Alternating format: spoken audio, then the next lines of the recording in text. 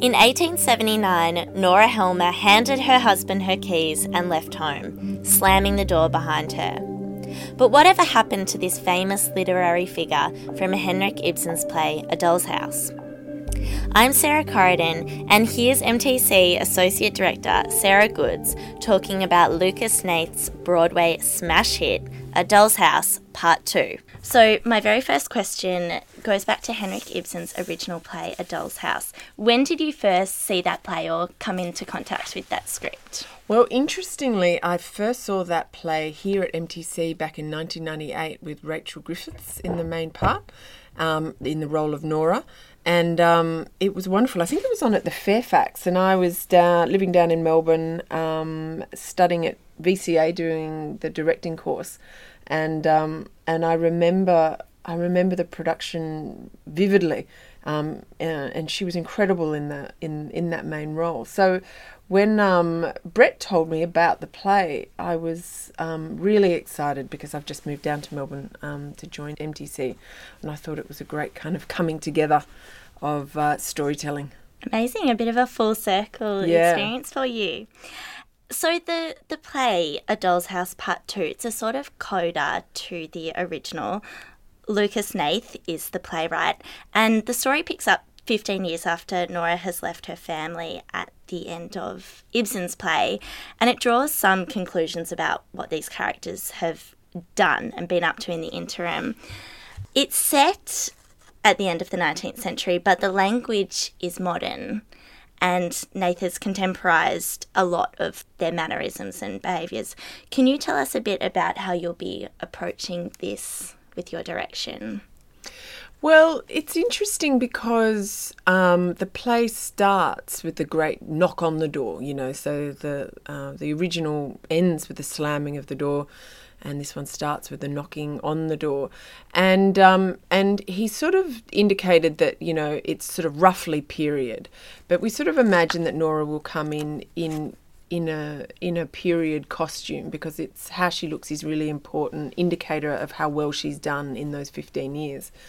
And so the modernising of the language sort of slowly evolves in. It doesn't start with a jar. And we've been talking a lot about how the journey of the play as a whole is sort of a peeling away of layers. And I think with that, the language becomes more and more modern as the play goes on. But it's very, very beautifully written. He's written it... I keep using the word, the language is very of the earth. It's very muscular. It's very, very rhythmical, So the rhythm inside it and the way it's laid out on the page is very much about rhythm. So having, incredible actors sort of tackle that language, it's just going to be something we play with on the floor. But I think they're going to love playing with that language.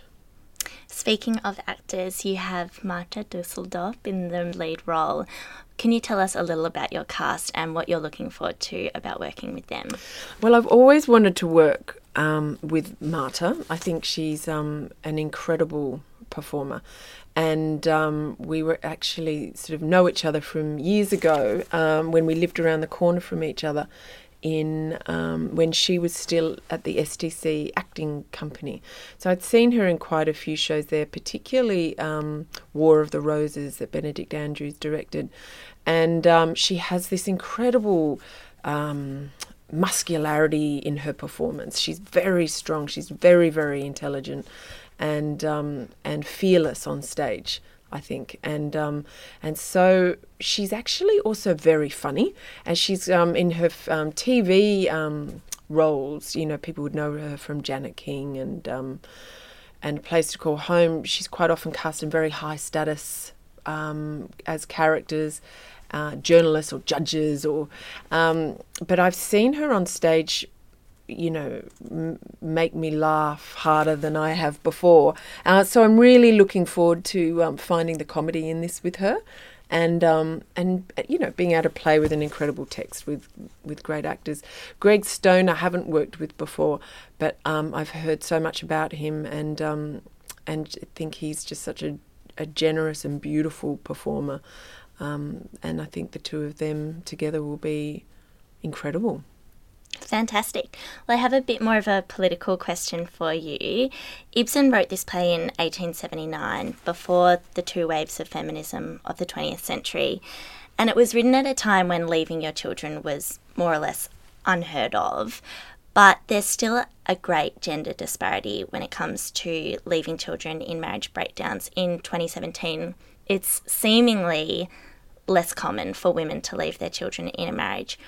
Why do you think this is, and do you think Nora has something to say about this? I don't think she does have something to say about it directly.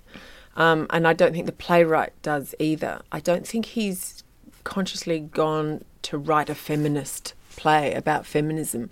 Of course it is about it. It can't not be about it. But what I love about the character of Nora is that everyone, I remember seeing it when I saw it in 1998, your assumption was always that she would walk out that door to inevitable death. And what he's very cleverly done is made her very successful. And so all of the things that we would assume happened to her didn't happen to her, and she actually won. She leaves, she becomes a very successful writer, earns a lot of money, has the independence, lives this dream that women actually had to fight for a very long time to achieve. And so she's, in her mind at the beginning of the play, made a very clear decision that she left the children. And part of that was a very difficult decision she had to make, but she didn't look back on it. She had to. She did the only thing that was really an option for her at that time. And therefore she doesn't allow herself the sentimental kind of, opportunity to think about it or to feel sorry for her or for them. She's made the decision, and she's dealing with the consequences of that decision, which she believes is that they won't want to have anything to do with her because she had nothing to do with them. So I don't think, it would be giving it away if we talked about what happens in the play, but I think she's made a decision and she stands by it. I think it's a really interesting topic about women leaving their children. I think I've been in around it with quite a few other plays, and I sort of at one point came to the conclusion that maybe there's some stories that we don't want to tell, and one of them is we don't really like telling the story of mothers leaving their children because we all had mothers, or we all want a mother, And if we have told them, it's been like Sophie's Choice, where she couldn't decide between the two, so she left both of them. But I guess generally it's very hard to empathise with a female character who leaves her children because people judge her.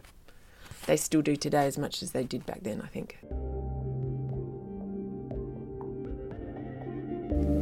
Sarah Goods directs the Australian premiere production of A Doll's House Part 2 by Lucas Hnath, playing at Southbank Theatre from August 11.